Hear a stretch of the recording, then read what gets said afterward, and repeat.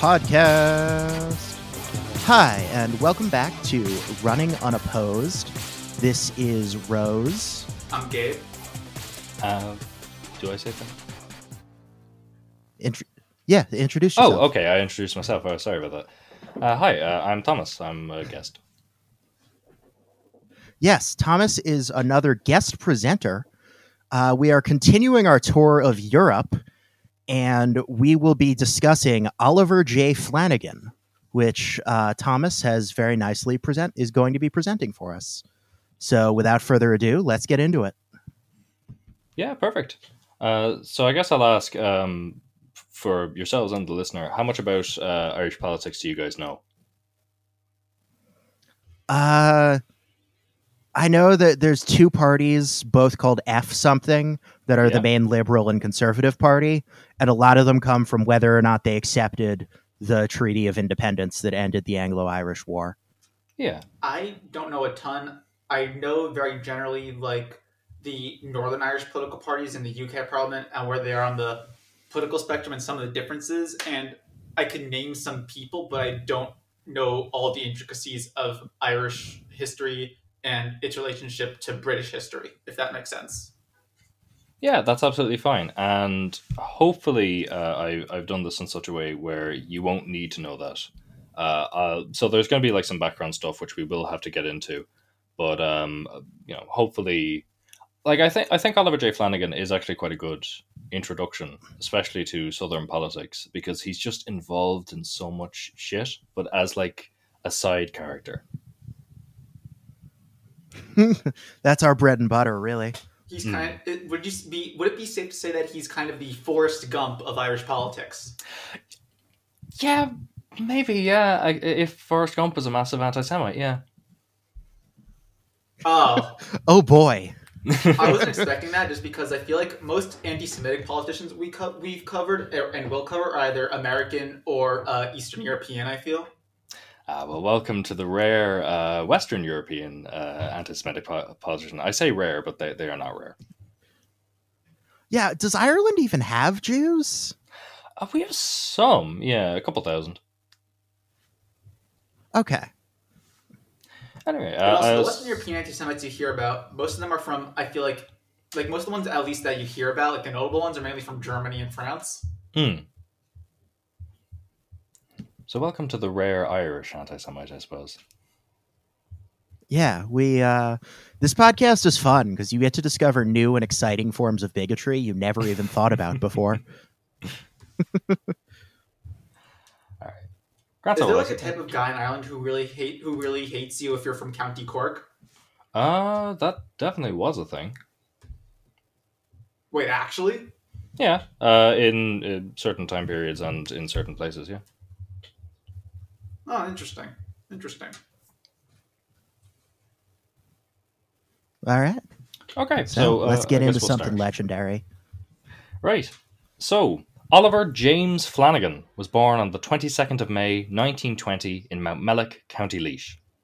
His father, Charles, was a stonemason working for Great Southern Railways, and his mother, Mary, came from a family of carpenters. So they were working class. Just like Jesus. Yeah. They were, if Jesus was Irish, which he was, as we all know. And was also not Jewish. Yeah. That's correct. He was an Irish Catholic. Absolutely. The key facts about Jesus. But yeah, so family was Jesus quite poor. wasn't white because he was Irish. So family was quite poor, quite working class, and Mountmellick was not exactly the richest place in the world during this period. It was actually quite deindustrialized because of British economic policy, blah, blah, doesn't matter. But specifically, being quite poor in Ireland in this period of time is notable because Ireland was not exactly the richest place in the world in the 1920s. It was a colony of the British Empire. And speaking of the fact that Ireland was a colony of the British Empire, Oliver J. Flanagan is born in the midst of the War of Independence. So, there's a lot I can say about the War of Independence. I could bore you out by being a big nerd about it for quite a while. But we'll just talk about the origins of the southern state, some of the stuff about the South and how it works, which is going to come up in Flanagan's story time and time again. if that's all right with you. Yeah, go for Go it. for it. It's your script. All right. Go however you want. Grand. So, all right. The bare bones that you need to know is that in 1923, there's a civil war after the War of Independence over what the future of Ireland should be.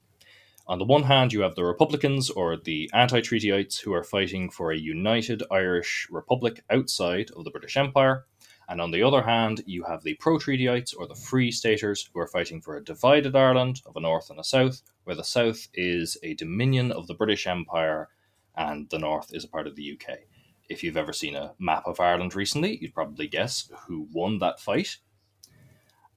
And Yeah, I think it's clear who won that one. Yeah, it's fairly clear. Wait, And can I ask? Is it okay if I ask a quick question? yeah, of course, go ahead. Ask any questions you want. Thank you. When researching this, did you hear of any niche movements, like somebody who was like really pro-monarchy but wanted like an Irish monarchy instead of an English one?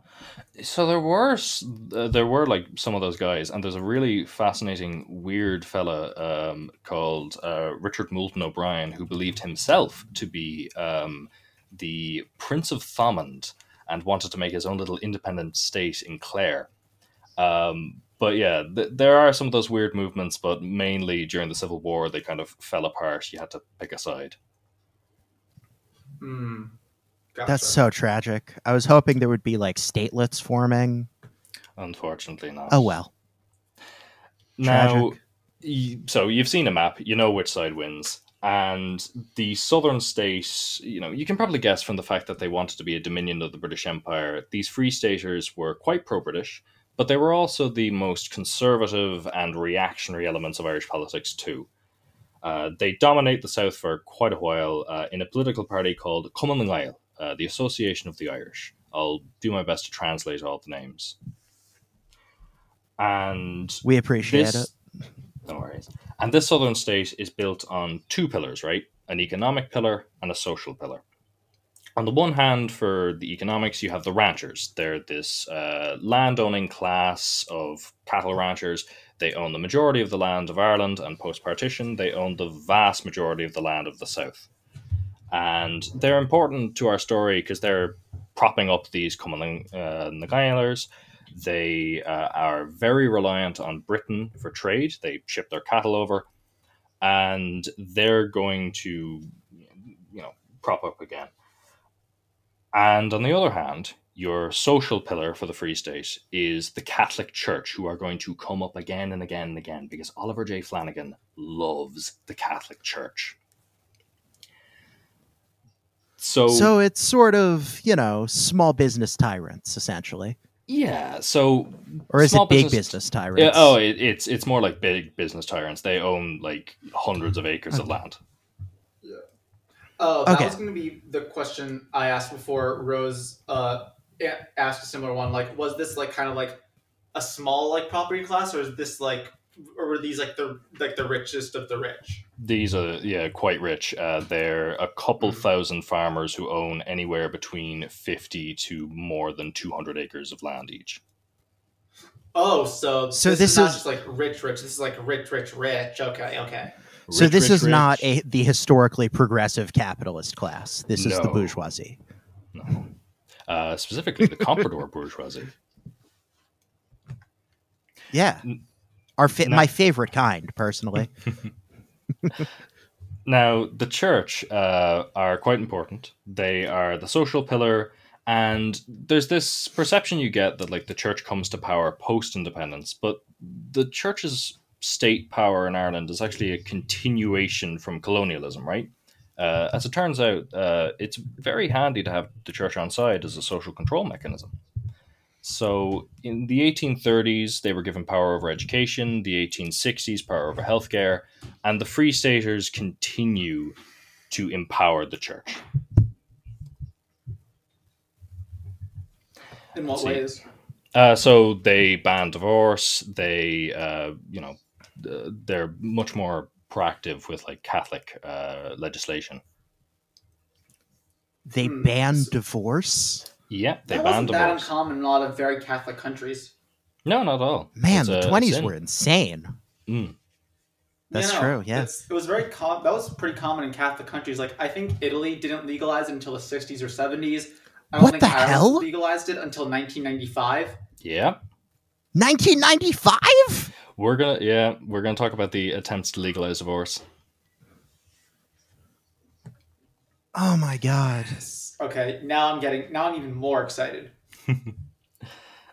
So, basic story about the South is that the Free State is an agricultural backwater where church begins and state ends is absolutely impossible to tell. And to illustrate that, in 1925, Flanagan goes to school for the first time, and he goes to the Mount Mellick Convent School. After that, in 1928, he transfers over to the Mount Mellick Boys National School, which, as a national school, you'd think would be run by the government, which it is, but it's also run by the church. Awesome. It You seems love like to there is see no it. line between church and state in Ireland at this point. Exactly. It's not a line, it's a blur. Not even a blur. It's just like it's not even a Venn diagram. It's just a circle. It seems like. Basically, yeah. So all that all the anti-Catholic stuff people said about JFK in the 60s is just true about Ireland in the 20s. Absolutely, yes. Pretty much. Oh my god. The agents of popery are afoot. Now, I think it's isn't it papacy? Probably, but popery is more funny to say. Popery is a perfectly acceptable word. It's perfectly cromulent. I didn't realize it was a word at all. Yeah. Anyway. So, recollecting... When we pivot to being like a trad Protestant podcast, you'll see what I mean, Gabe. Recollecting in 1983, he said the following about his time in the Mount Mellick Boys National School.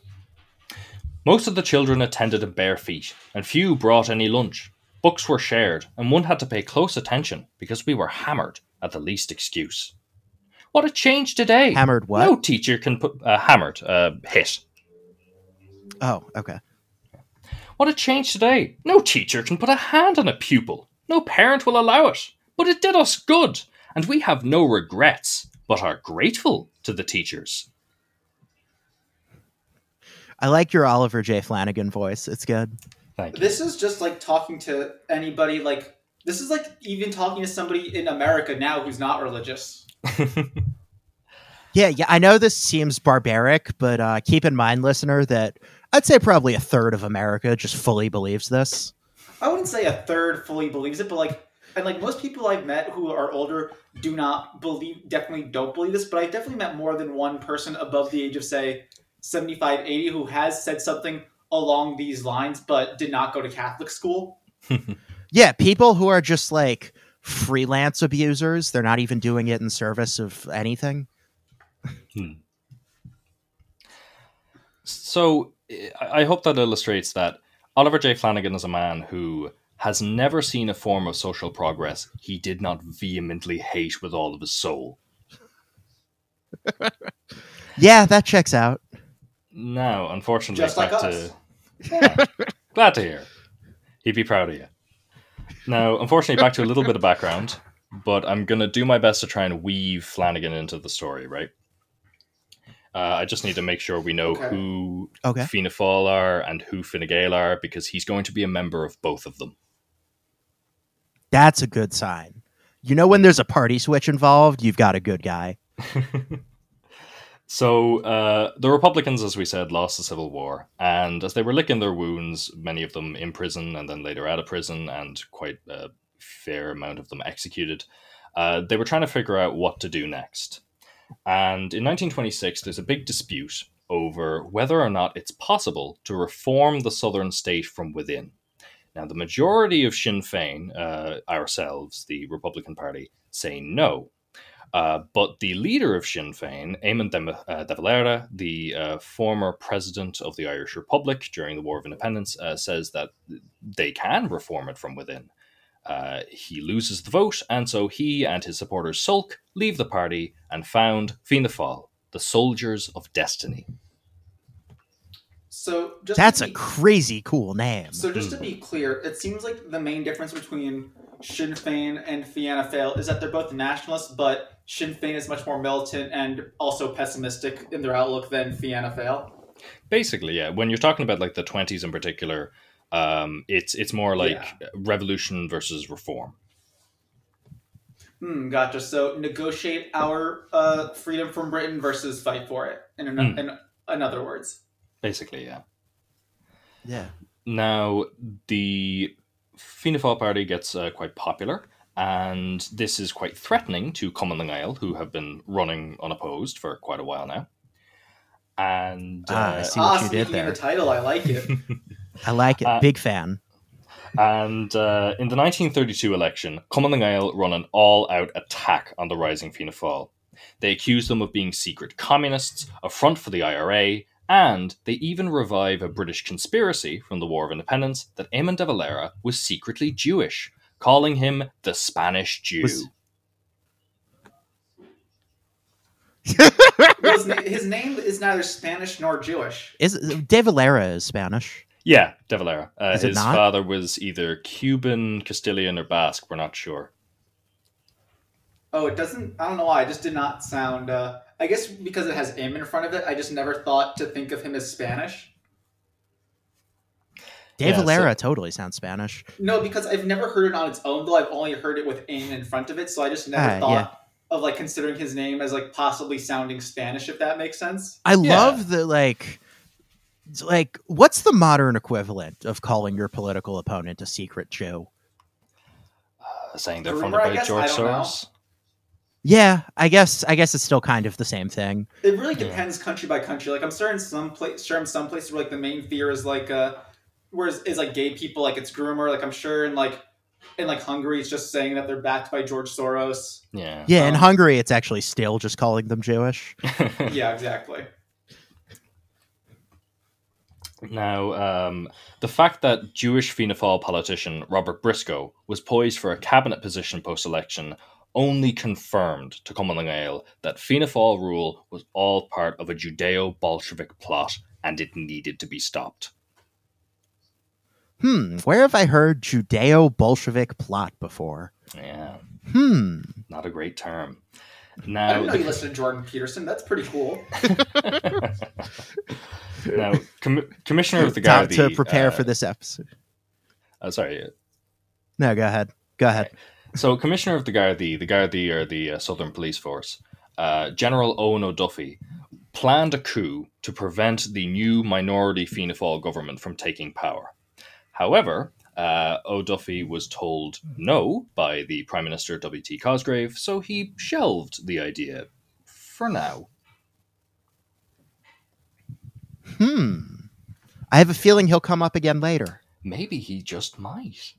Now, upon taking power, there are two things that immediately happen with Fianna Fáil. Firstly, the 31st Eucharistic Congress was hosted in Dublin, and the Fianna Fáil government rolled out the red carpet for the Catholic Church. They really wanted to keep them on side.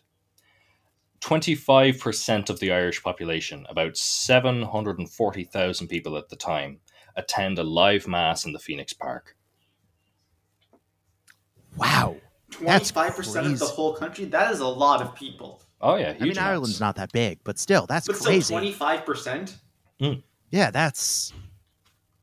So it's a big event, huge event. And among those attendees is 12-year-old Oliver J. Flanagan. 12-year-old Oliver J. Flanagan. There he is. Does he do something interesting here, or is he just there? No, the only interesting fact about it is that's the first time he left Laois. He actually played a prank on the Pope. He pulled his pants down in front of everyone. Little known fact. Yeah. He was actually become the inspiration for a famous cartoon character now widely known as Bart Simpson. Sure. Now, the second thing that how do you say "eat my shorts" in Irish? Oh, Jesus, Ihma Brishti? Something like that. Now, second thing that immediately happened was that a dispute over debt repayments between Dublin and London erupted into the economic war. Now, that's a tariff war between UK, Ireland. Don't need to know much about it. All you need to know is that British tariffs... I've heard about this from Hearts of Iron. Yeah, it's a thing that happens. It was quite devastating. British tariffs specifically targeted agricultural exports, harming the bottom line of the ranchers. And who would emerge as the hero of the ranchers to get rid of Fianna Fáil and restore good relations with the UK than Owen O'Duffy at the head of his fascist paramilitary, the Blue Shirts? Ah, I think I recognize him also from Hearts of Iron, which is incredibly embarrassing. I never thought the people on Reddit who just know all of history from Hearts of Iron were real, but here we are. Yep, that's Here me. we That's me, are. folks. Yeah, it's Rose. Perfect. I'm not beating the paradox accusations. Now, in Not only 1930, you're not beating them, but you spent too much time validating them. Hey, look, for my next series, I'm covering a guy who's not in any paradox game. Okay. That's actually not true. I'm actually hiring a guy to make one specifically to embarrass you. yet another. You're hiring Dutch political simulator. Yet another alternate timeline. Yeah. Now, 1933, the Blue Shirts planned to emulate Mussolini's March on Rome with a march on Dublin, a plan that the De Valera government was absolutely convinced was going to work. In a last-ditch attempt to try and stop the fascist coup, the march was officially banned, and O'Duffy meekly complied and slunk away. Are you serious? And that's it. It's surprising that worked, considering that they went through all No this trouble fucking to way. overthrow the government, but then when somebody's like, "You're not allowed to," he's like, "Fine, I'll stop." Yeah. In a way, and you're going to get very mad at me for saying this, that's the most British thing ever. No, like to be fair, like the Blue Shirts were massive Anglophiles, so Yeah, that's they were emulating the English mindset where you want to do something and you're just politely told no. So you're like, "Oh, well, chaps, we'll get them next time." I feel like that would be more I feel like that's the stereotype of Canada rather than England. Yeah, where do you think Canada got it from? No, but absolutely. I feel like the stereotype of British people is that they can be like very cold. That's a bit of both. You haven't watched as much like basic cable British television as I have. This is what they're like. No, I feel like Britain especially has a lot of contradictory stereotypes about them. We need to bring on a British person to solve this dispute at some point, but we'll do that later. Now, why am I talking about the Blue Shirts? Why is any of this relevant? Well, the Blue Shirts merged with Cumann Gael in the aftermath of all this and founded a new political party, Fine Gael, the Irish Tribe, the Second Party of Ireland. Now, Yes, so they were still literally around. created out of They a are. merger of a fascist street movement. I Yes. never knew that. That is wild. yeah, They've had like 5 prime ministers, haven't they? yeah, the current Taoiseach of Ireland is a Fine Gael Taoiseach. Isn't he gay too? Yep, Leo Varadkar. And he's mixed race. The Yeah. current what of Ireland? Taoiseach. The Taoiseach, Prime Minister, basically. prime minister. Okay, I thought it was a Labour Party of Ireland guy. Nope. No. It's from the Conservative Party. Yeah. Okay, I might be thinking of someone else then, who's like center left but also has a powerful position. Crazy that you could go from being like the fascist party to electing a gay guy. Yeah. That actually, that kind of ties into next series where we'll be covering Pim Fortown. Kind of the same vibe. I mean, like, Maybe we'll have to do a series on like gay fascists. That could be fun. I mean, like you joke about parties just going from being fascist parties to just being the standard bare center right parties, but a lot of the parties in Central Europe after World War II were just founded by like lower ranking former Nazis and Nazi sympathizers. That's true. You also get CDU. stuff like Jobbik in Hungary, where they're like, "Oh yeah, we're like Turinist," and then they just became like Europhiles, which is so lame. Like Hungarian Turinism is the funniest possible ideology. I know, you just have to keep with it. Why would you give up? Exactly. Now, as we said, they are nowadays Fine Gael are conservative, but allow a mixed race gay guy to be in charge. But when O'Duffy was the leader of Fine Gael and the Blue Shirts were still around as their paramilitary wing, you can probably guess Fine Gael were pretty fascist. So wait, how long did they keep an active paramilitary? We'll get into that. They'll dissolve in a little bit. Okay. So the party would continue to accuse De Valera of being a secret Jew, which he officially denied in 1934. Awesome. Love that. Yeah. Now, the government that same year planned to ban the Blue Shirts entirely, and Fine Gael TD John A. Costello, who I promise will not come up again, declared, "The Black Shirts were victorious in Italy, and the Hitler Shirts were victorious in Germany, as, assuredly, in spite of this bill, the Blue Shirts will be victorious in the Irish Free State." So that didn't happen. No, it did not. Because Wait, Hitler Shirts? Why did they just call them the Brown Shirts? I have no idea. I was going to say, wasn't that their name? Yeah, I have no idea. I'm going to be honest with you, but he did call them the word Hitler brown Shirts. Didn't actually enter the English language until 1950. It's a little known fact. That's just not true. Yeah, No, it is that's true. a true fact. It is. It is not true. Now, as you were saying, that didn't happen, and why is that? Well, the O'Duffy and the Blue Shirts, as it turns out, had actually become a hindrance to the party and its ability to grow. They were not... It wasn't very popular when it was led by the fascists, as it turns out. And after a disastrous showing in 1934, O'Duffy was given the boot and Fine Gael rebranded. They kept their fascism international, like supporting Mussolini's invasion of Ethiopia, but toned down the fascism at home. So the paramilitary wing were just cool with disbanding? Yeah. They didn't do them. anything? So some of them did leave with O'Duffy to go fight in Spain, and we'll be catching up with one of those guys in a little bit. Oh no. Oh no. Wait, one thing I have a quick question about is how much emphasis did the Blue Shirts and Duffy put on maintaining the influence of the Catholic Church in society, or were they more just focused on basically hating Jewish people and getting rid of free and fair elections? So they're a bit weird. The Blue Shirts were just sort of all over the place. They were like, some of them were just sort of anti-Fianna Fáil, and then O'Duffy himself was like really into corporatism. And like wanted to like completely reform the Irish governmental system to have like a system where it's represented by companies and stuff. It was so weird. They were just a strange bunch. So he wanted like Irish Zaibatsus? Yeah. Oh my god. Why is fascism always so boring?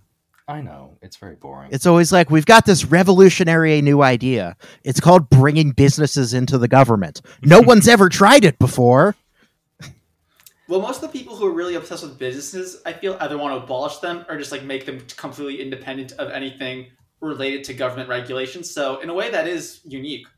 Once again, fishhook theory is proven correct. Libertarianism and fascism are basically the same ideology. Is fishhook theory even a real thing, or did he just make No, that it was up? a thing a YouTuber made up. I forget It's a who. meme, yeah. Now, with the Depression and the Economic War, Fianna Fáil's economic policy was one of stimulating native business with protectionism, but not allowing state ownership. Nationalisation is bad. We don't like that. The minority Fianna Fáil government even called a snap election in 1933, which it won an outright majority in, entirely because it refused to agree to Labour Party demands to nationalise the South's private railway monopoly, Great Southern Railways, which is the company that Oliver J. Flanagan's father worked for, Charles. Now, So go on. they sort of pulled a Tony Blair in a way. They did, yeah. They sort of successfully pivoted more towards the center, and that helped them. Yeah. I mean, they just never believed in state ownership in the first place. They were always kind of a bourgeois party. Oh, okay. Yeah. Okay. So now, the one thing Fianna Fáil was okay with the state being involved in was the building of public housing. And in 1935, Oliver J. Flanagan was impacted by this policy personally, because most of his community moved out of their old, whitewashed, mud-walled cottages to new brick council houses. Do I have to ask you a question about the housing thing? Yeah. Yeah, go ahead. Okay, thank you. So, because you talked about how a lot of this is the one thing, like the one thing, even like not necessarily socialist policy, but something even approaching like socialism or social democracy that they're supportive of. Was this partially an anti-British move? Because I know in the 19th century, a lot of the land in Ireland was owned by British landlords who were never there. Is that still the case post-independence? It is, yeah. So, like, the Free Staters are not about depriving the colonial landlord class of their land. They are very happy with them to keep it. And you get, like, land reform later on. It will actually come up in our story, more into the 60s and stuff. But this is more just the fact that Ireland is extremely poor, and a lot of people are living in slums. A lot of people, like the Flanagans, are living in mud-walled, whitewashed cabins. So cottages. So it's best to just build some houses. Okay, so this is not really like a greater political statement against British presence as much as it is just a pragmatic move to make sure that like kids aren't catching diseases because they're living in dirty mud houses. Yeah, basically, and to keep people voting for you, because if you've given them a house, they keep voting for you. So at some point, Flanagan became an apprentice carpenter, working on the construction of Portlaoise General Hospital in 1936. He took after his mother's family. But Flanagan took ill with a chest complaint and needed months to recover. The carpenter he apprenticed himself informed him that he was frankly a shit carpenter, and he should probably consider a different line of work. And it was around this time that he got into politics. Oh, no. Once again, we see the people who get into politics do it because they can't do anything else. That's not all people, but that is like a lot of people, especially on the right. Yeah, it's a lot of people who failed at like 2 or 3 other jobs, and then we're like, fuck it, might as well become a politician. But I've noticed it's more of a right-wing thing, because I don't hear about many lefties, or even like centrists, who go into politics because somebody told them, you're bad at this other thing, so don't do it. Yeah, maybe. Maybe it's just a right-wing thing. Now, speaking of him getting into when politics, this podcast inevitably falls apart, I'm going to become a right-wing politician. Perfect. Now, although I feel like a lot of the right-wing politicians fail at real jobs, this is not a real job. Carpentry is totally a real job. No, I'm saying podcasting is not a real job. Carpentry very much is a real job. Yeah, that's true. Podcasting is not a real job. I enjoy it, but it's not a real job, and I'll be the first to admit it. Yeah. If you would like to make it a real job by sponsoring us, you can email us at runningonapostpod@gmail.com. So Flanagan gets into politics, right?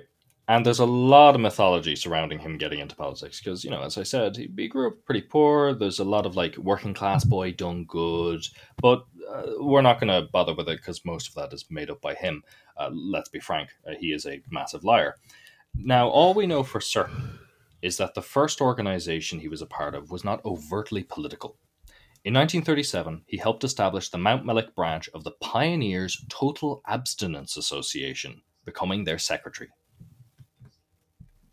Abstinence from what? Abstinence from alcohol. Oh, not sex? Yeah.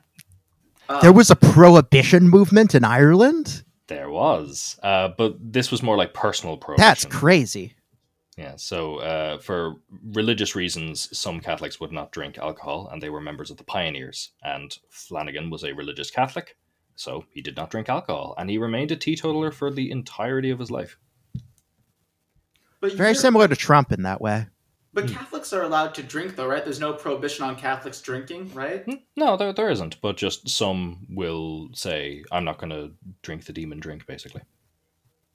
Yeah. Okay. This is the 1930s Irish equivalent of like being a white convert to Islam now. Yeah, like do you think there were like. So, do you think there were? If you're going to ask if there were white converts to Islam back then, yes, Renee Quinnan. No. Renee Guinan, who we will probably cover at some point. That was not my question. Oh, okay.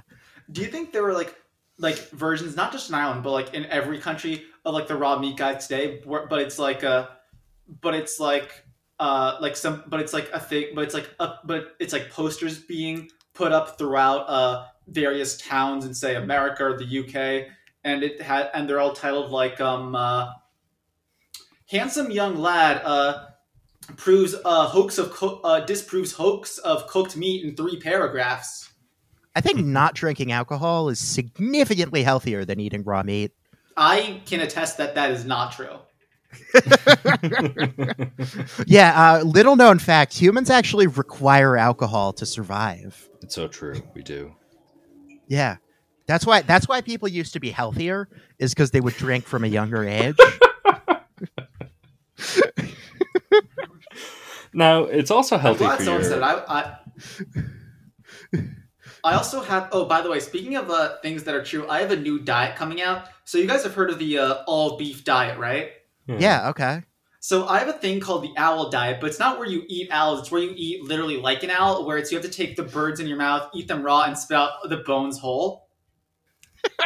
I see no problems with this. Yeah. Do you think you could get surgery to make your mouth like a beak? Do you think they could do that? Like, if you were rich enough, could you get a surgeon to do that for you?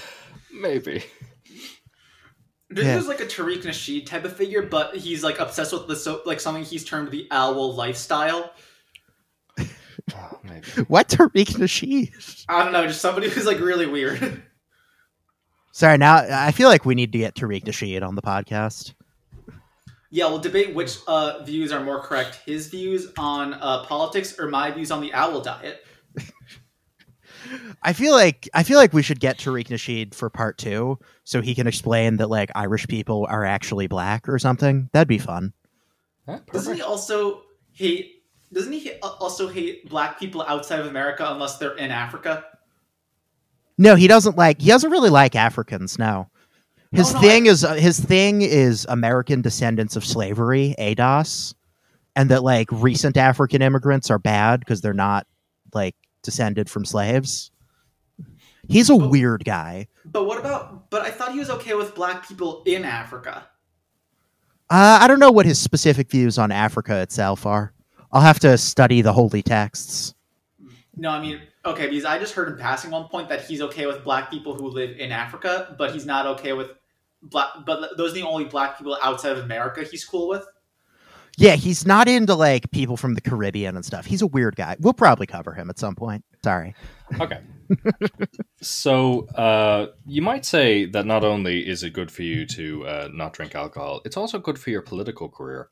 As Oliver J. Flanagan would later declare that although you could accuse him of many things, at least you couldn't accuse him of being drunk while he did them, unlike other politicians. Now, was he doing like, Irish people drink all the time? Was he doing that?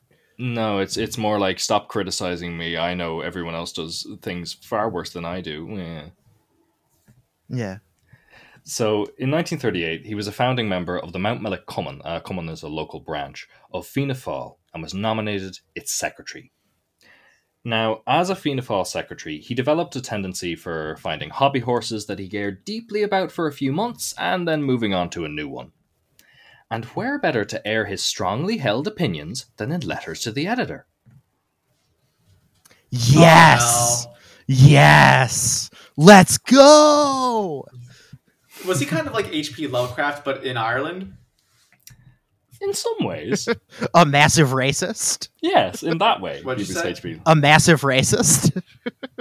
Well, not just that, but like, okay, so you know how you said that every like right-wing politician is just somebody who couldn't do like a real job properly? Yeah. Other side of that, possibly competing theory, every politician like prior to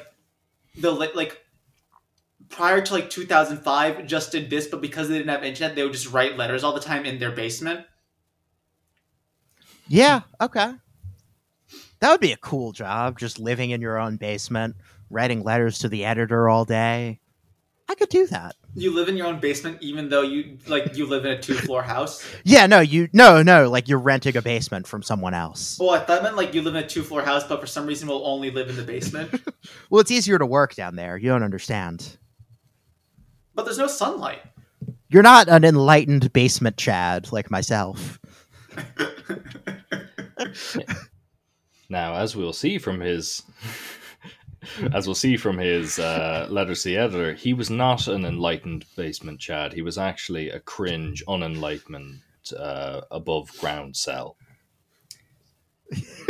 He was a Top floor 10 cell. cringiest moments from Ground Cell, Oliver J. Flanagan. Number 9.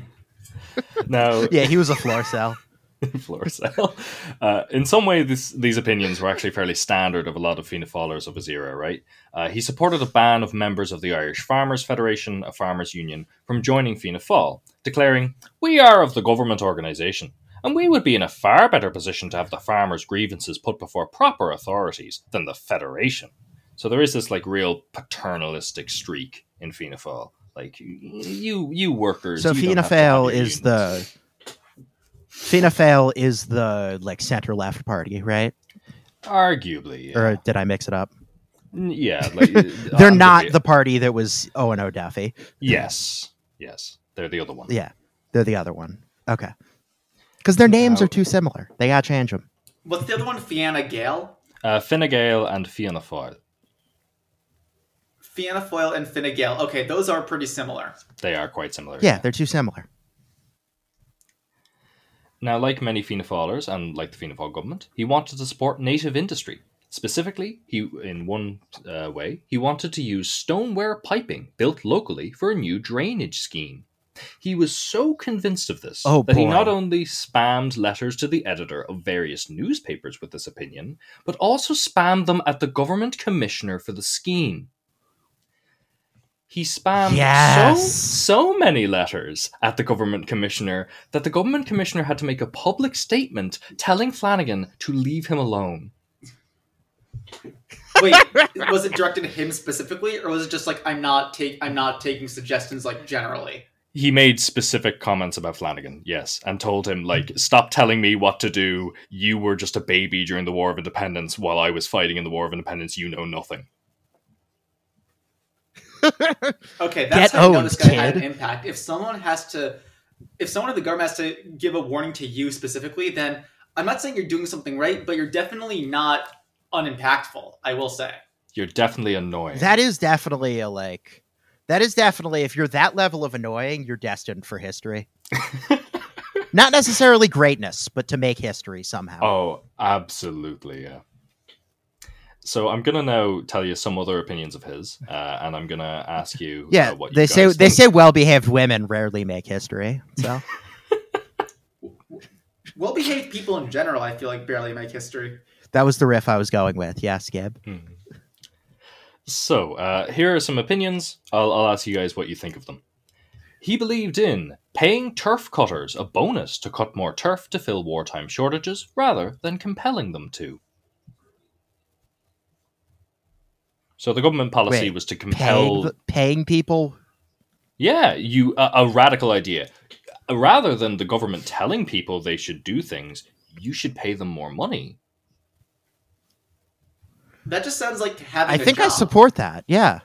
Yeah, that doesn't seem so. Is there going to be some twist where the extra money comes from like a new tax on Protestants and Jews or something? Is that going to be the twist? Maybe you figured out where we're going. So his next opinion I'll ask you about is a bicycle license that you'd have to pay a monthly fee to keep up to date. Sure, why not? I support that now. Yeah, you have to have a license. No, I don't either. That's like what people make fun of Britain for. I hate to keep comparing Ireland to Britain, but that is such British mindset from Flanagan of like, oi, you got a license for that bicycle, mate. This is actually a question. It's so dumb. Are licenses a thing in Ireland and other European countries, or is it only England? Because I know you need a TV license in England. So there's TV licenses here, which is an import, but it's not actually a license, right? It's called a license because if you called it the TV tax, people wouldn't like it. Yeah, it's basically just a tax to fund the state broadcaster. Yeah.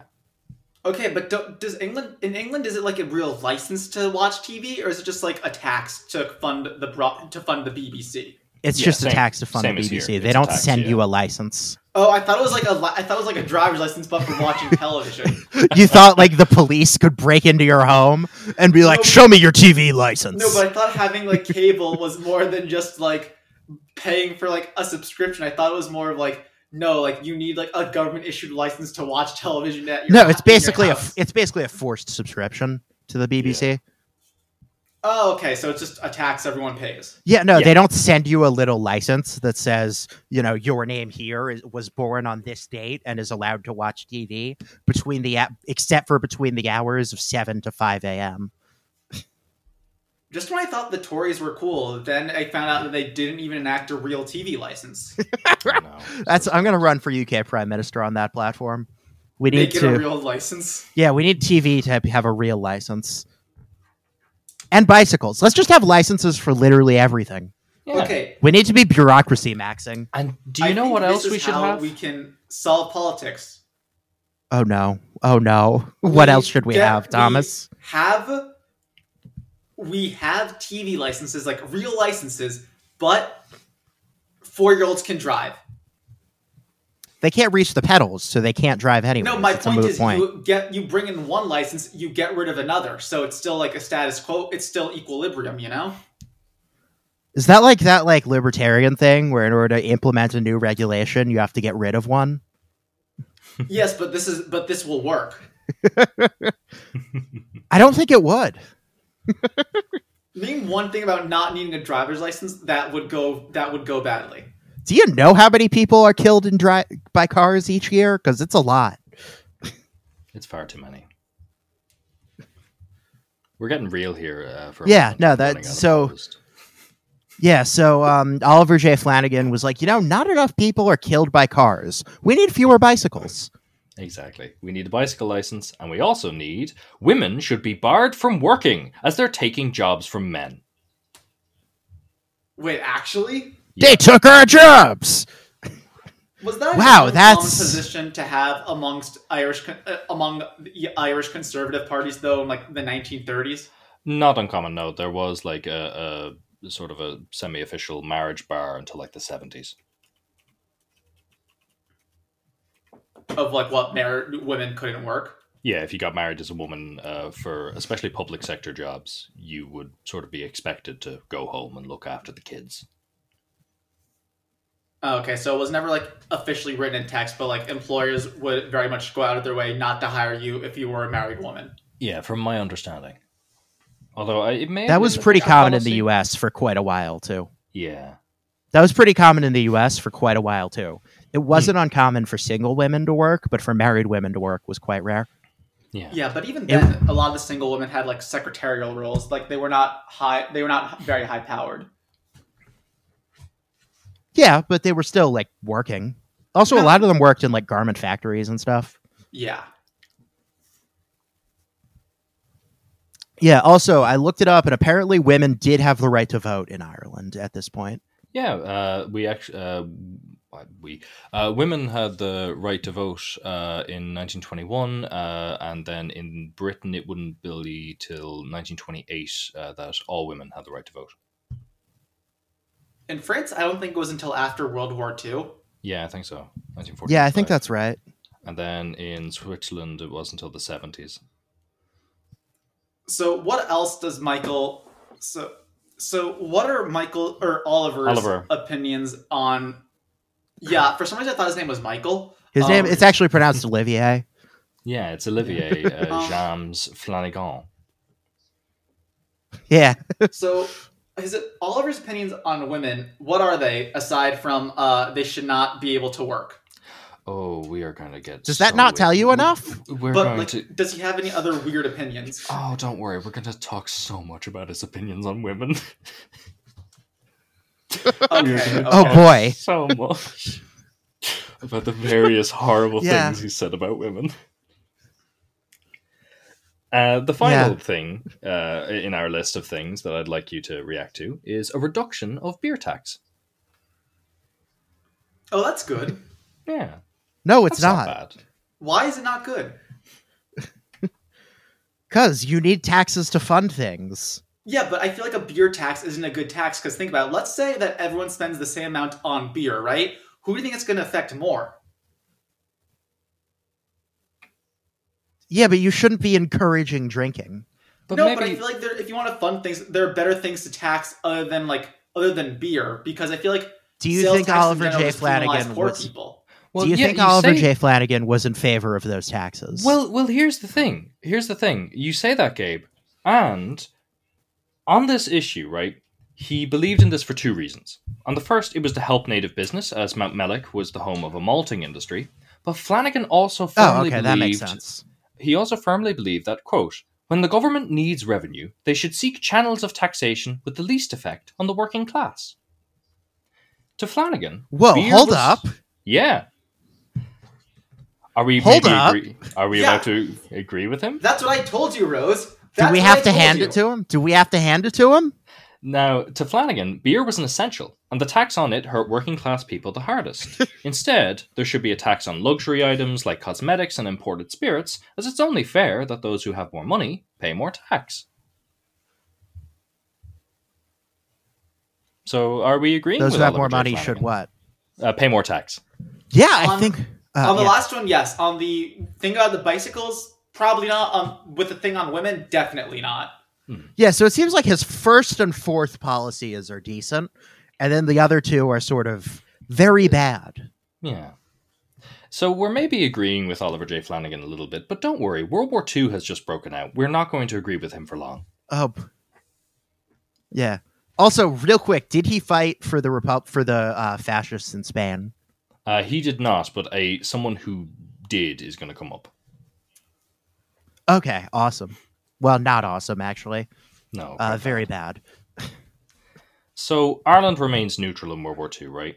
And the local defence forces Yeah. were set up to defend Ireland in case of invasion, and Flanagan got drafted. At the firing range for training, the LDF often had faces on the targets. According to later testimony from fellow members, Flanagan revelled in firing at Churchill and King George VI, but when ordered to fire at a target with Hitler's portrait, he refused. Oh, What? hmm Okay. He was kicked out of the LDF not That's- long after that. Jesus Christ. Now, to be fair, What were Flanag- the like ex? Go on. What were the like ex black shirts doing? Was like Owen O'Duffy super pro Hitler? O'Duffy was quite pro-Hitler, yeah. Okay. So it wasn't like illegal to be pro Hitler the way it was in Britain.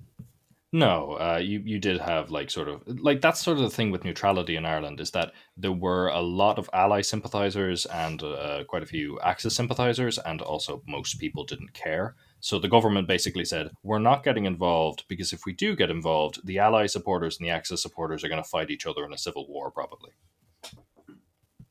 Yeah, that makes sense. was a lot of the was a lot of their support for neutrality? Did a lot of that come from a genuine desire to avoid war, or was a lot of it kind of like World War One, where they sympathized with Germany because they did not like the British? So it was on some level a real desire to just not be involved because, you know, we talked about the Depression, the economic war. Ireland was broke. Ireland was not doing well. It did not have the capacity to fight a war. And on the other end, it's less like a sympathy for Germany and more so not liking anyone. Not liking the Brits because they've just been involved in the economic war, and also like not that long ago, you know, you had the Black and Tans and the War of Independence and torture and all sorts of other stuff. So not fans of them, but also not fans of the Nazis. So we'll stick out of this one. Unless you're Oliver J. Flanagan. No, In Oliver which J. case, Flanagan. you might be Yeah. a bit of a fan of the Nazis. Yeah. I was Now gonna say, I it's- feel like he definitely took a side in this one. He did. Although, to be fair, he would later deny these claims, declaring that he was never a member of the LDF. When it became obvious that he was a member of the LDF, he changed his story, arguing that he didn't fire on a portrait of Hitler not because he supported Hitler, but because he was just that committed to neutrality that he would never fire on one of the combatants. But didn't he firebomb the other two? Yeah, that's a massive hole in the story. Yes, he did. Yeah, I was gonna say his apology doesn't mean shit. It's not even an apology either. Yeah. It's just It's just a denial. Rather. Yeah. That's Yeah. Denial. Yeah, I'm mixing up terms here. Mm. Yeah. Now, in January 1941, Flanagan wrote another letter to the editor because he had found a new hobby horse. He articulated... Was it anti-Semitism? We'll see. He articulated a growing... That was an ominous pause. He articulated a growing frustration and disillusionment of Irish people with Fianna Fáil. A real growing frustration and disillusionment. They'd been promised prosperity, and yet Ireland was still incredibly poor. What made Flanagan stand out, though, was why he thought this was happening. A, quote, shortage of money. A big quote here. Quote, while we hear of the ordinary labourer and working farmer being warned of the dangers of communism, we never hear of them being told of the causes of communism. They were never told why there is a shortage of money. Why not strike at this root of communism? There is in existence today an organisation which has a programme which will deal fully with this vital matter, and every true Christian Irishman should give every possible support to this godly and Christian programme. Read The Plain Truths About Money, published by the Irish National Monetary Reform Association. You know an organization with that name has to be so fascist. Wait, Irish National Monetary Reform Association? Yep. Yeah, you know a group called that is like openly pro-Holocaust. So, you might be wondering, what's monetary reform and who are the Irish Monetary Reform Association? The Irish Monetary Reform Association... I've already decided they're pro-Hitler. We'll see.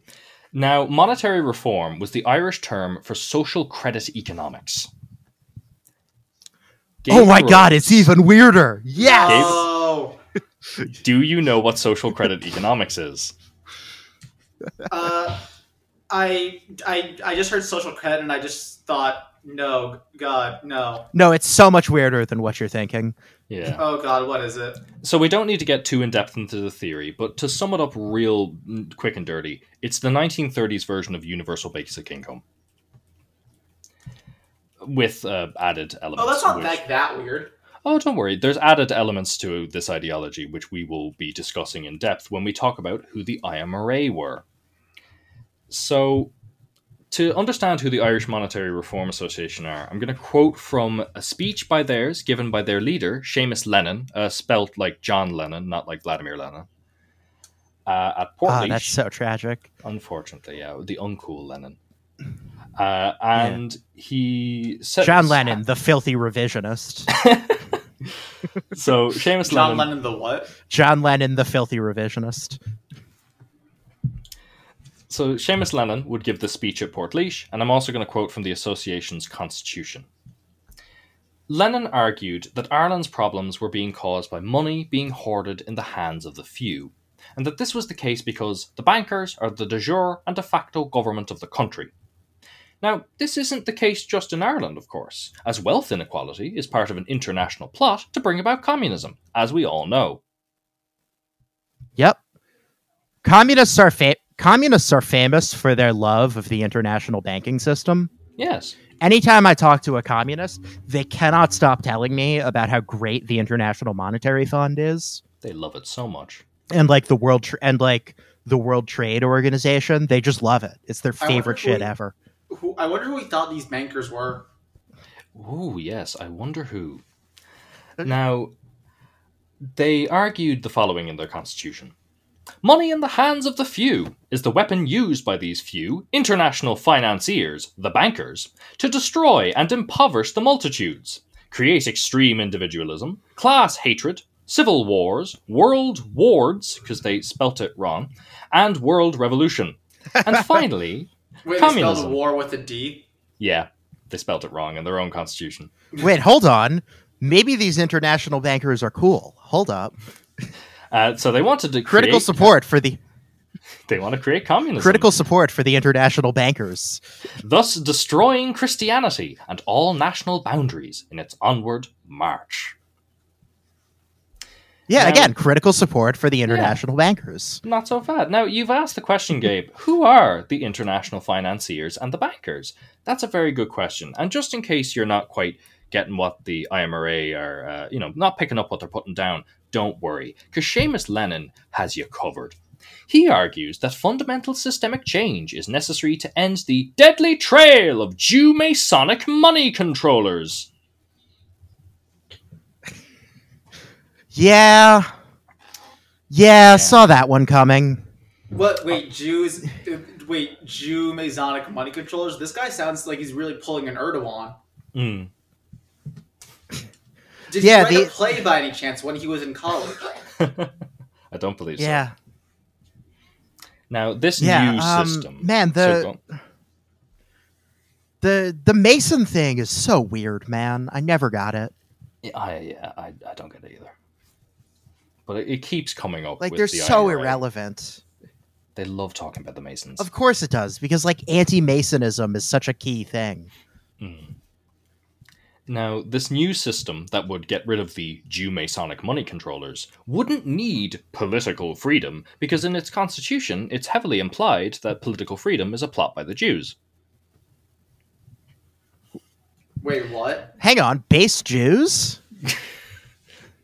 In the political freedom, I feel like it's accusing like a group you don't like of giving you political freedom is not a good way to turn like your followers against that group. Basically, they argue political freedom is bad because the Jews invented it. Yeah. I'm gonna adopt this ideology, but like from a philo-Semitic perspective. I'm gonna be like, yeah, this ideology is cool because the Jews are cool and did all this good stuff. It's actually true. That I'm doing like for the listeners who don't know, Rose and I are both Jewish. Yeah, I'm doing like Jay-Z style anti-Semitism, where you're like, yeah, the Jews are rich and that's good. Oh, so like the Japanese Empire. Wait, did he actually say that? Yeah, like the Japanese Empire. Jay-Z has a line where he's like, why do you think the Jews own all the property? Credit. But he means it in like a positive way. Like he's like they own all the them. They worked their way up. Yeah, exactly. He's like they did it because they're smart, and we should try to emulate them because they're successful. Anti-Semitism is so weird. It is. So I'm going to ask you guys now: do these guys sound like Nazis to you? Little bit, maybe. Just a tad. Well, Seamus Lennon assures you that although many people are comparing them to the Nazis, they swear they aren't. So you should try. My "not a Nazi" T-shirt is asking a lot of questions that are already answered by my T-shirt.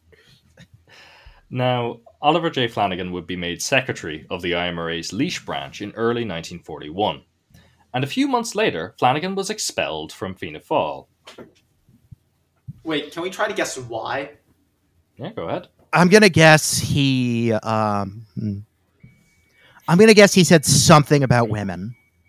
I'm going to guess that he said something bad about the Catholic Church, not like in regards to its teachings on abortion or drinking, but because he was mad that they didn't but he didn't like the Catholic Church because they were against dogfighting. That's my guess. What is it with you and dogfighting? This comes up every episode. Common thing of weird guys like getting mad because like they don't allow like some like archaic brutal practice that like no one supports. Is dogfighting legal anywhere? I don't think so. It's legal in some places, I think. Where? Let me look this up. Now, to answer your question, this was almost definitely for his membership in the IMRA. But Flanagan claimed that he was expelled for attempting to expose corruption. So who knows? Did he accuse anyone, or did he just say corruption? Yeah, he just said corruption. So keeping it very vague. So probably does not have much evidence to support his claims. I don't think so. Now, the Mount Mellick Cumann, the local branch of Fianna Fáil, that he was the secretary of, would side with their secretary and left the party with him. Flanagan would be forever bitter about his expulsion from Fianna Fáil, and from here on out was going to do everything in his power to undermine them. Of Irish politicians. So this is sort of his ideological shift, and Yes. is less motivated by some kind of ideological 180 and more motivated by personal stuff. Such a spiteful man. Yeah, He is that the checks most out. spiteful man. I mean, like, So that is I'm a- always that- interested whenever someone has like a big political shift in their political career, like ideologically, what their reason for it is. So in this case, it was purely personal. Yes. I feel like Okay. it's a surprisingly common theme in politics. That like a lot of events in world history happen because somebody was like mean to your mom, so they just decided to like blow up the world as revenge. Also, Gabe, I found out dogfighting is legal in China, Morocco, Western Sahara, and Afghanistan and Albania. Really? Yes. So Interesting. if you want to go to any of those countries, you can do a dogfight. I don't want to engage in dogfighting, but It's thanks also for letting me legal know, in I guess. parts of Russia and Japan, but not all of it. I was gonna say, I think Russia. Well, I assume Russia. Like, I don't know. Like, I feel like I assume I don't know how like corrupt the police are in Russia, but Yeah. Maybe our next episode will be an expose on the Chinese dogfighting industry. Would anyone listen to that? I mean, I feel like that's what Vice News is for. Yeah, okay. I'll pitch it to Vice. Sorry, off topic. No worries. Now, of Irish politicians, he declared that 90% of them have not one drop of Irish blood in their veins. And of Fianna Fáil in particular, Oh, he boy. declared that they were in cahoots with Leslie Hoare Belisha, a prominent Jewish UK politician, basically the George Soros of his era. The George Soros of his era is such a cool phrase. What I mean, just like a random just like a rich Jewish guy that everyone just like accuses of like of just like being like the power behind the curtains. Basically, yeah. Now, he became the secretary of the IMRA itself later that year and was put forward as a candidate for the upcoming local elections in 1942. So, the IMRA in these elections... The IMRA had two problems during the election. Firstly, they didn't have much money, and secondly, voters didn't know what the hell they were talking about. That's It turns out- unfortunate. Yeah, Lenin's gibberish didn't really make much sense to most voters. But Flanagan, in these circumstances, proved an adept campaigner, cycling round the 3 counties the IMRA had candidates in, giving speeches that boiled down the confusing monetary reform agenda to simple points: higher wages, more jobs, and of course, heinous anti-Semitism. So wait, he did it on a bicycle, Yeah. He cycled but he everywhere. wanted to introduce a tax for bicycles. He's See not what opposed to bicycle riding. He just wants government. He just wants you to pay the government for riding a bicycle. Exactly. Oh my god, that It absolute doesn't bastard. seem like he's against riding bicycles. Oh, but you should have to pay a tax to use your bicycle. Shut the fuck. Oh my god. This man is infuriating. It's like paying a tax to like. It's like paying like it's like paying tolls. Like you're not opposed to driving. You just want like someone to pay a tax to like go through this bridge. Yeah. Yeah, okay. This is the pro bicycle tax podcast 100%. where we cover extremely local issues in our municipalities, and that's one of them. And speaking of very local issues, in his own very small constituency of Tinnahinch, Flanagan was already fairly well known. This is partially because he was involved in a lot of local organisations like the Pioneers, the GAA, Muinchina Tire, a lot of others. He was also a local Fianna Fáiler before that, and also just because he was very annoying, so you kind of had to know who he was. Yeah, he's sort of, the town idiot. Now, let's imagine a local didn't know who he was, which was possible. He would make sure they did, because he would cycle round Tinnahinch with 2 sandwich boards on his bike. The front said, "Here comes Oliver J," and the back said, "There goes Flanagan." That's actually pretty clever. I'll give him credit for that. That's going to be a staple in elections. Here just comes for the rest of Oliver us. J. Yeah. So he just did that? That was just like his whole thing? Yeah. That I mean, was not just his whole thing, but he would just ride around on a bicycle. Yeah, Here his comes shtick was Oliver just J. There goes Flanagan. Yeah. I mean, he didn't have to cover a lot of land, so that is a pretty good strategy. I'd say just ride your bicycle with like a massive sign saying who you are. It is very local. Yeah, but it doesn't say anything about you. No. Yeah, I No, guess no. if But it still everyone gets already your name knows out him. there, especially like if you just want like people to like know who you are. Yeah, I guess. All right, yeah, that seems like not the worst idea. Oh, I guess we'll have to find see out how he does in effective the it is. election, huh? Yeah, we'll have to see. So to gain a place His in party the gets a majority. So to gain a place in the 5-seat constituency of Tinnahinch, the quota was 617 first preference votes. Flanagan received 1,284, double the quota. So double, yeah. So That's he did crazy. well. He did very well, extremely well. And for the cash-strapped So IMRA, people from that area just... they loved him. So he sort of took over this organization just by being a force of personality that they couldn't be. Genuinely, yeah. For the cash-strapped IMRA... And not even a likable personality, Yeah, not really, to be honest. which makes it even more impressive. This adept campaigner, Flanagan, and the fact that he was their top vote-getter made him the clear choice to contest the 1943 general elections as their sole candidate. Oh my. Okay. That seems like a bad strategy, only having one. So he's now contesting the 1943 general election as their sole candidate, and during this election he loved hanging around various other far-right freaks. It was his favourite thing to do. One of his main campaigners was a man by the name of Kevin Cahill, a blue shirt who'd volunteered for Franco in the Spanish Civil War. Kevin what? Cahill. Cahill, okay. G2, the Irish Intelligence Service, noted in a report on Flanagan that Reverend Maurice O'Connor, founder of the Irish Friends of Germany, was probably, in some measure, responsible for Flanagan's election manifesto. He was also clearly an admirer of and in contact with Father Denis Fahy, a leading theologian and anti-Semite, which, I mean, you're a Catholic theologian, of course you're an anti-Semite. He wrote in his pamphlet... I mean, come on, that's part and parcel. Yeah. Oh, that's just obvious, yeah. He wrote in his pamphlet, The Rulers of Russia, that communism was but the most recent development of the age-long struggle waged by the Jewish nation against the supernatural Messiah, our Lord Jesus Christ, and his mystical body, the Catholic Church. Wow. So this is interesting because like it's distinct from Nazi anti-Semitism in that it's much more religious. It's so Catholic. Whereas Nazi anti-Semitism was much more like racial. Yeah. And economic. This is purely like Jews. This is kill like Jesus and don't like the spiritual. church. This is like the Jews are spiritually bad. Pretty much, yeah. Yeah. Which I feel like was kind of run of the mill, like in a lot of places. Yeah, the only person who did this post-war was like Julius Evola.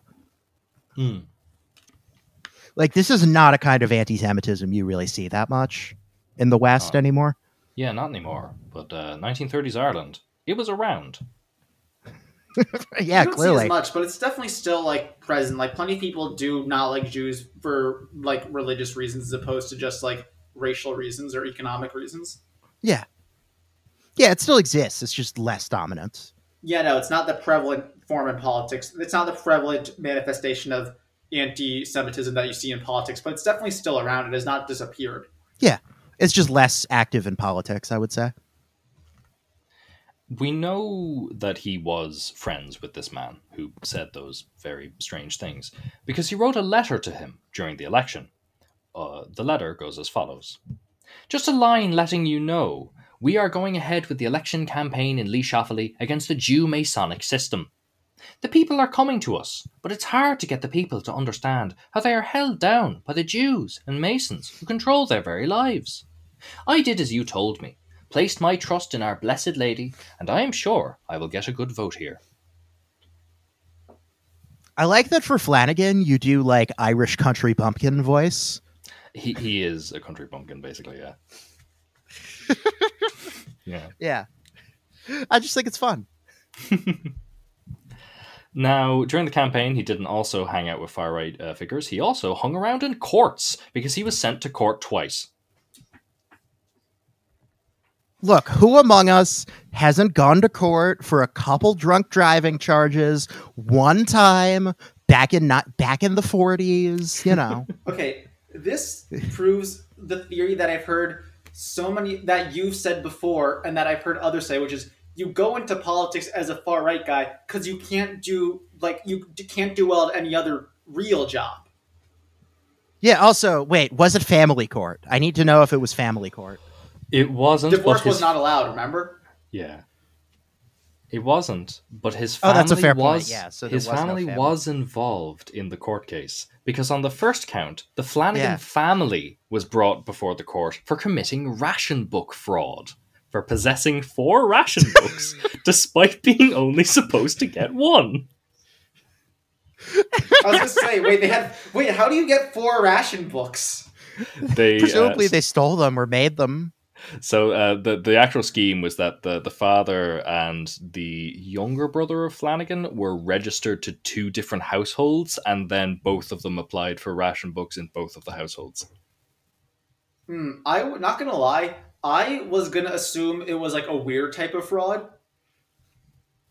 Fraud's generally pretty weird. No, but like I thought it was gonna be like or not even a weird type of fraud. I thought it was going to be another weird type of fraud. Like I thought it was going to be like they like tried to open a pet shop, but like instead of like selling dogs, it was like cats dressed up in dog costumes or something to like save money.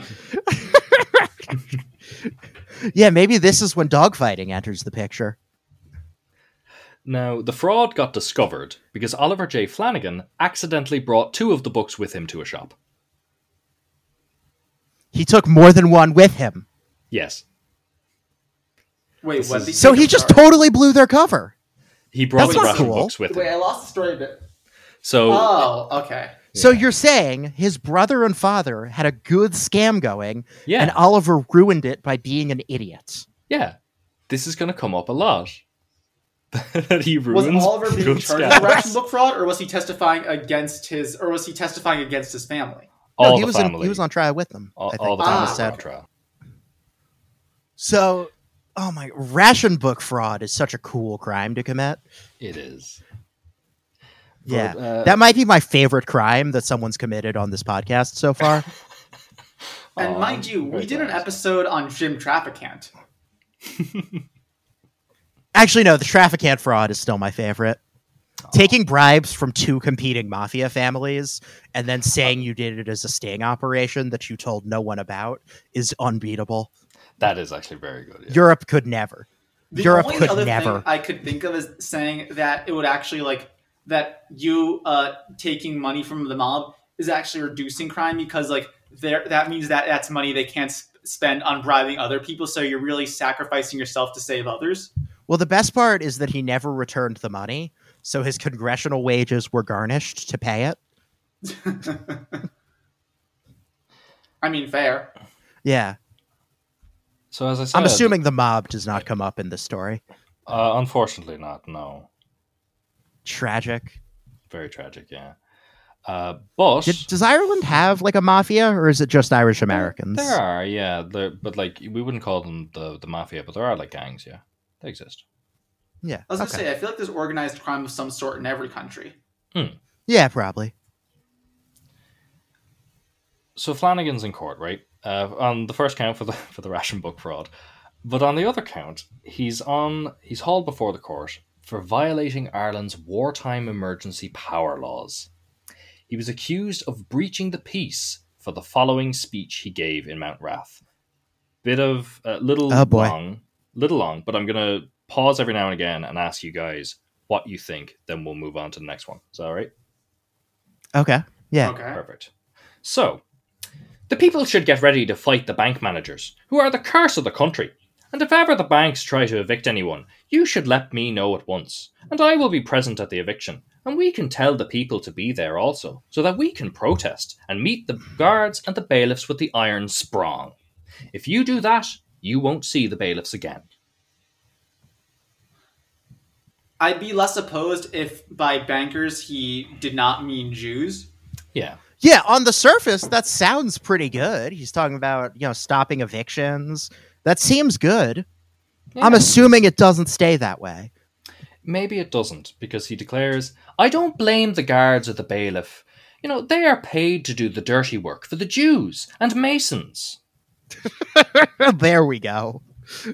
Oh wow, that was more on the nose than I was expecting. I thought he would just be like, I thought he'd just say like those people or like a peculiar type of like person or something. Like something that's like saying it with not actually saying it. Flanagan is a very explicit. You could person. still be openly anti-Semitic in the 40s. No, but like still like but even then like some people would just like talk like in more vague terms. Yeah, but there was no reason to back then. No, you're right, but I just figured like even then like a lot of people still did. Like I don't know.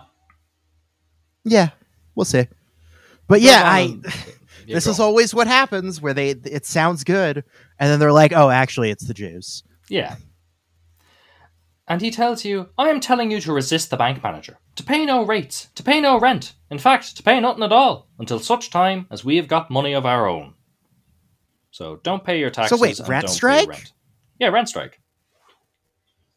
Yeah, okay, hold up. So we're going If from, only it wasn't anti-Semitic. So we're going from good to bad to good. Who's ready for bad? Me. Well, my favorite part is that like somehow the police are innocent.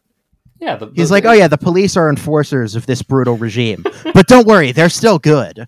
They're only following orders. Like he's such he's such a fascist that he can't even bring himself to oppose the police, even though he thinks the police are Jewish controlled. He's thinking as that like the guys who are part of the police are being roped into it by the Jews, who are in his mind the real bad guys. Yeah, exactly. So like criticizing the police would just be a distraction in his mind from criticizing the real evil people, the Jews. The Jews. Yeah, okay. And of making money, he says the following. Money was made by the Germans, and they have no gold. I am not here to vindicate Hitler's policy. I do not agree with him on everything. But I agree with 99.5% of his policy. Jesus Christ! Regarding my previous... It's like the drill tweet about ISIS. Regarding my previous tweet about the terror group ISIS, you do not, in fact, have to hand it to him. 99.5%. Explicitly the 0.5% that he disagreed with. Yes, genuinely, yeah. Sorry. What it was? No. But he was really specific about 99.5%. Oh. He didn't like Hermann Goring for some reason. He really disliked the way they were conducting their aerial campaigns. That was it. That was all he had a problem with. Oh, I was gonna guess it was like some weird economic policy that like no one. He disagreed with the Pact of Steel.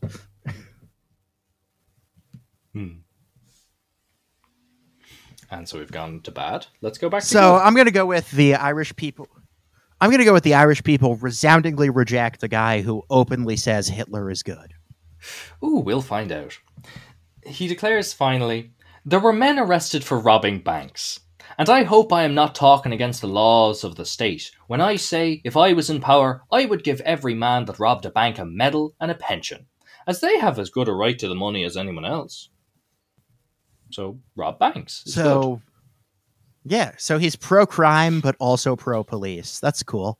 He just wants everyone to get along, except the Jews. Not the Jews, no. Well, I mean, pro-crime and pro-police makes sense in very weird. Like, if you're this guy, if you like have this guy's brain, you're probably like, okay, if we have more crimes, then we'll need to hire more police officers, so that'll stimulate the economy. Absolutely. I'm backing the blue by just breaking windows in random apartments with rocks. That's how I back the blue. So he says there at the end, I hope I'm not talking against the laws of the state. He was, which is why he ends up in court. And he defends his speech to the hilt, declaring, and he tries to use the court as a platform to further campaign for the IMRA. He tried to give a speech, but was slapped down by the judge, who immediately declared, no, no, no, when he tried. When he tried to what? To campaign? Yeah, when he tried to give another speech, he was like, "Let me." I believe he was so like a guard was recalling the speech, and he's like, "The speech wasn't correctly recalled. Let me give the speech now." And the judge said, "No, no, no, stop."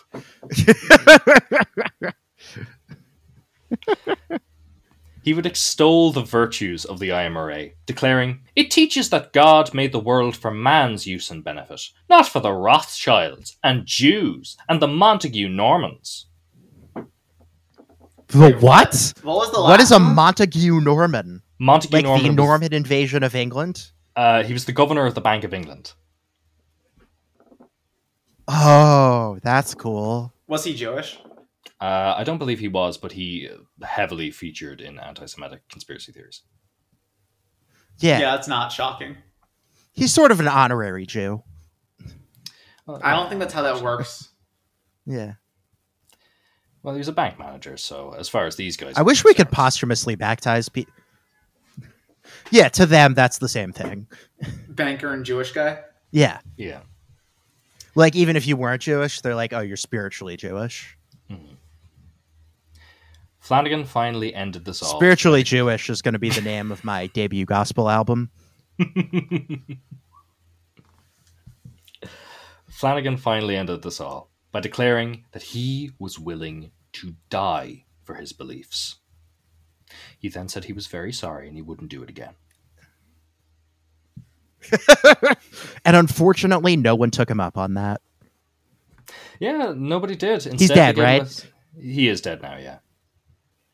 He Okay, was born in 1920, I'd assume so. just making sure me saying it's bad no one killed him won't get me in legal trouble. Although, what if his estate sues you? That's protected speech. He's dead, I can say it. Instead of somebody killing him, he received a slap on the wrist fine and was thereafter monitored closely by G2. So now the election.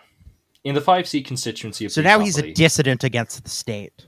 he is, yeah, he's being monitored by the government now, yeah. In Lee Shoffley, there were 5 seats, and what happens next? He managed to eke out the final seat, just barely. His campaigning vigour certainly helped him, but more than anything, Flanagan was just riding a wave of discontent in 1943. The electorate weren't happy with Fianna Fáil, and they weren't willing to vote for Fine Gael, so they switched to Labour, Clonmel Tolún, who were the family of the land, a social democratic small farmers' party, and various outsider populists, like Flanagan.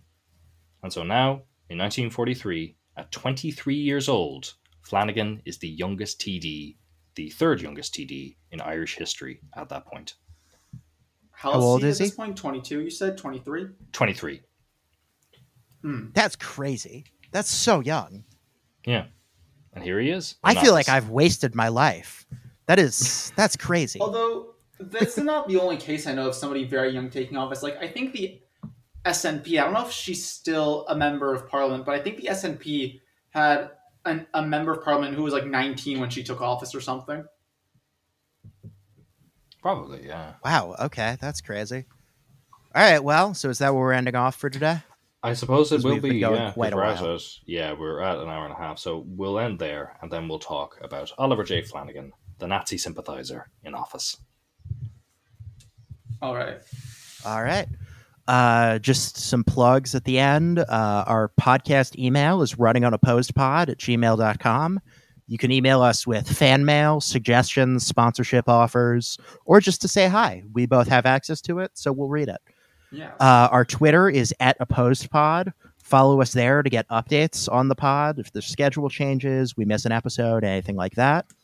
Our theme song is courtesy of Oxblood on SoundCloud. You got anything you want to plug, Thomas? Afraid not. No, I'm very boring. All right. Well, join us next week when Thomas takes us through the rest of Oliver J. Flanagan's career. See you then. See ya. Goodbye.